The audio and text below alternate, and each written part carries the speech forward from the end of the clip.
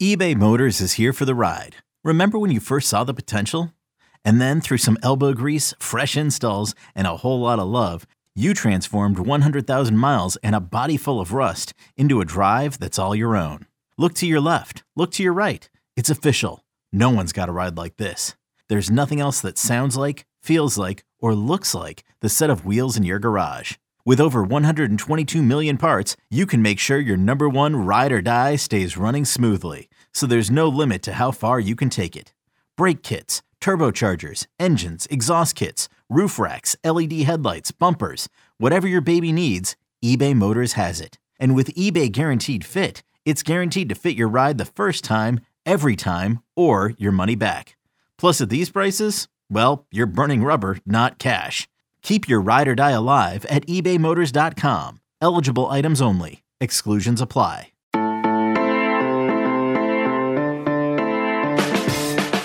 Heisman snub and a likely Heisman winner, all from the same school. Imagine that. Good morning. It is Friday, December 10th. You're listening to the College Football Daily. My name is Trey Scott, joined here in just a second by Charlie Potter, Alabama reporter for 24/7 Sports' Bama Online. So last year, Alabama had a wide receiver win the Heisman Trophy, Devontae Smith, first since Charles Woodson, early 90s.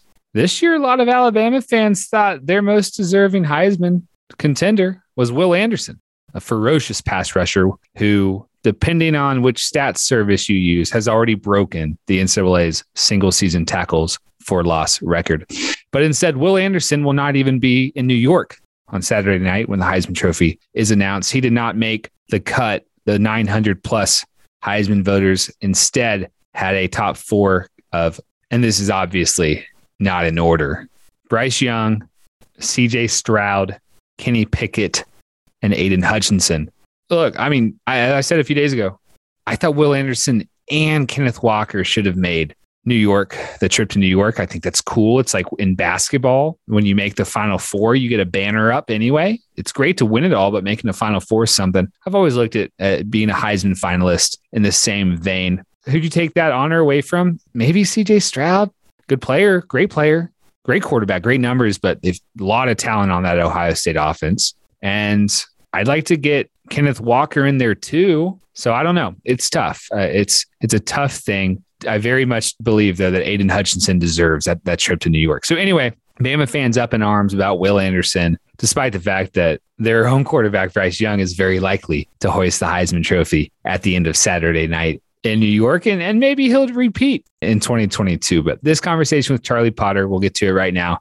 Charlie Potter from Bama Online joins us right now. Hey, Charlie, I got to say, it's the most Alabama thing ever as far as where the Tides sit in college football's hierarchy to have the guy who's the biggest Heisman snub, who everyone complains about, on their team, not getting to New York. And then a few days later, Alabama is going to have the guy who wins the Heisman as well. Yeah, I think it's been an emotional roller coaster for Alabama fans, just because, for the most part, all season long, Will Anderson's looked like one of the most dominant players in college football. And you would think if someone on the defensive side of the ball was at least going to make the trip to New York, because I don't really think anybody anticipates a defensive player winning it. But if a guy was going to get the nod to make the trip up to the Big Apple, it would be Will Anderson, just with his stats. He has 32.5 tackles for loss, 15.5 sacks. Both of those lead the nation. He's just been consistent. And then, I think a lot's been said, or can be said, because when Chris Allen went down with the injury, you've kind of had a bit of a revolving door on the opposite side of the line of scrimmage for him. And he's been a guy that, regardless of how the offense attacks him, he's been,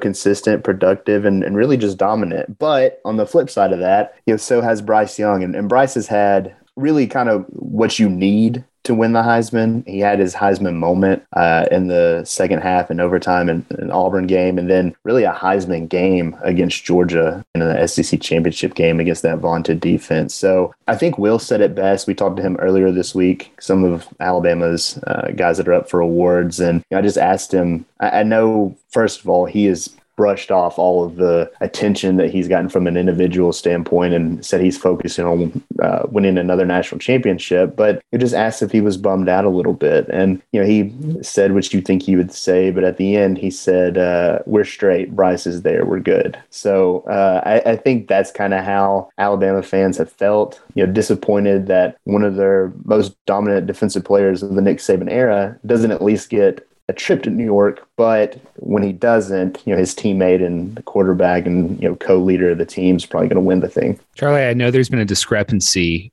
with how the Alabama and the NCAA official TFL stats this year, and I know that that's important because the record's 32. So right now the NCAA has, maybe I'm wrong, I have Will at 31 and a half, but you said 32. Has he officially gotten that and beat the record? No, see, that's the thing. You're right. I use CFB stats for most of the stuff that I use just for a consistency standpoint. And he's listed at 31 and a half. But a couple of times now that I've posted that in the story, I've heard from Alabama, no, he's got 32 and a half. So that's what Alabama says is 32 and a half. I will say, regardless of what it is, it's impressive. I don't even think, I think he leads second place in the nation so second place is 22. So regardless, he's either 9.5, 10.5 more than second place from a tackles for loss standpoint. So he's leading the field by a wide margin. It's just, it depends on where you look, depending on how much. Yeah. I think he'll get it. I mean, he might finish with 35 plus. All right. So we got the snub out of the way. Bryce, though,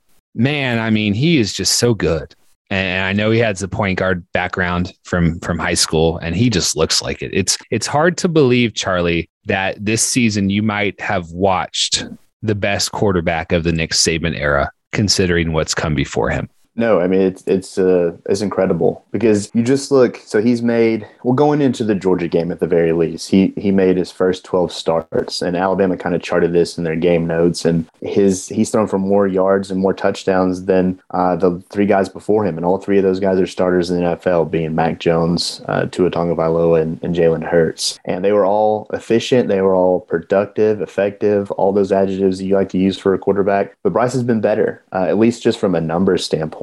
And I think what is even more impressive is he's doing this with an offense that had to replace so much. I mean, we've talked about it ad nauseum at this point about this year's team with how much they lost on the offensive side of the ball with Devontae Smith and Jalen Waddle at receiver, with Najee Harris at running back. You lost three starters from an offensive line that won the Joe Moore Award last year. They just had to replace a ton. And while, Jamison Williams, John Mechie, those guys have stepped up and been Bryce's favorite targets, both are over 1,000 yards. And then Brian Robinson's had a nice season. The offensive line has played pretty inconsistent all year long and at times really poor. Just look at the Auburn game. Bryce was sacked 7 times in that game, but he still led the team to a game-tying drive and then led them to a victory in the overtime, being the Heisman moment I alluded to earlier. So he's maybe done more with less, and less from an Alabama standpoint is still a hell of a lot more than a lot of other teams, but from a standard standpoint, at least what Alabama fans and most of the people that watch college football are used to seeing from the Crimson Tide, it's been a little low, at least from an upfront perspective. So, yeah, I mean, what he's been able to do and the consistency he's been able to do it with has just been really remarkable, to be honest. I'm glad you said that. Yeah, I was thinking about that Saturday against Georgia because it's a transfer receiver in Jamison Williams who they hit a grand slam with, and it's John Mechie. And you down to one scholarship running back. And then Jaleel Billingsley, who we thought was going to be this breakout star of the 2021 season, he's been a missing person all year. So for Bryce to do that, do what he's done, and just, I mean, he won them the Auburn game, as you mentioned, and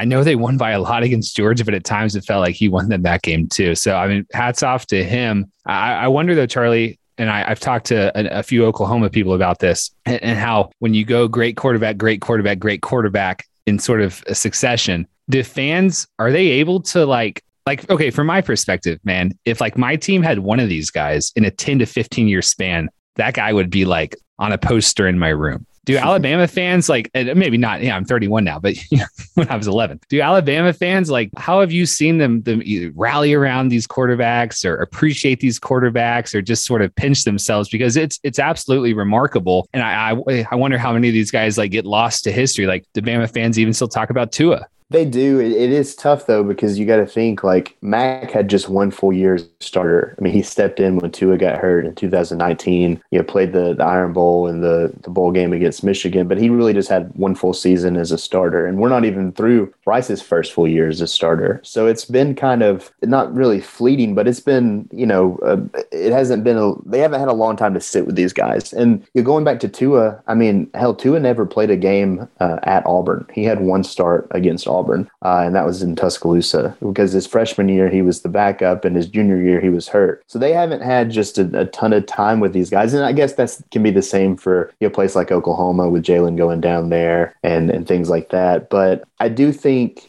as the season has progressed, because, honestly, halftime at the Iron Bowl, I think a lot of people were writing the season off just as, well, this isn't the year they're going to make the playoff and all that. But then the way that Bryce Young really willed the offense back and led the team to victory in a game where the defense played really well, and then did what he did last week against a Georgia defense that they had heard about all season long. Yeah, I think they know that there's something special. And, going back to what we were talking about a minute ago with what he's done with less, Alabama's had a ton of great quarterbacks, whether it's the guys just here of recent, where the offense has evolved into the, high scoring, high octane, throw it all over the field that we've seen. But you go back to some of the guys that have been through the program, like a Joe Namath, like a Ken Stabler. They've had some big names. For him to be the guy that's likely going to win it, I think says a lot, because he's kind of had to do it on his own. They've had a little bit of the running game, but they've had guys banged up. They've lost 3 running backs to injury. The other 2 that are healthy haven't been healthy all season long. So it's been up to Bryce to do or to make big plays, and he's done it time in and time out. So I think they are really starting to see that, to appreciate that, to understand that. And I think, obviously they'd be happy for any quarterback to win it, but this one I think makes a lot of sense. Charlie, we appreciate you. We'll let you go and work on those Bryce Young Heisman stories to get loaded up and ready to publish. Yeah, well, tonight, I mean, I'm assuming he's going to bring home some hardware with the Maxwell and Davey O'Brien. So a lot of Bryce Young individual accolade stories coming at BOL. All right, go follow Charlie Potter on Twitter at Charlie_Potter. A lot of awards content from Charlie this time of year. He's seen a lot of great players in his time covering Alabama, so good for him. Our producer is Lance Glenn. My name is Trey Scott. Have a great weekend. No football except for Army-Navy Saturday afternoon on CBS. Going to be a really good one. Total is 33. I think I've got the over. And then next week, I'll be in Fort Lauderdale for the early signing day show on CBS Sports HQ, which is on Wednesday. But we're going to have a ton of great signing day content across the network and the podcast platforms on 24/7 Sports. So if you haven't already, make sure you've subscribed to the Football Recruiting Podcast hosted by Blair Angulo. He does a terrific job. Anyway, have a great one. Talk to you on Monday.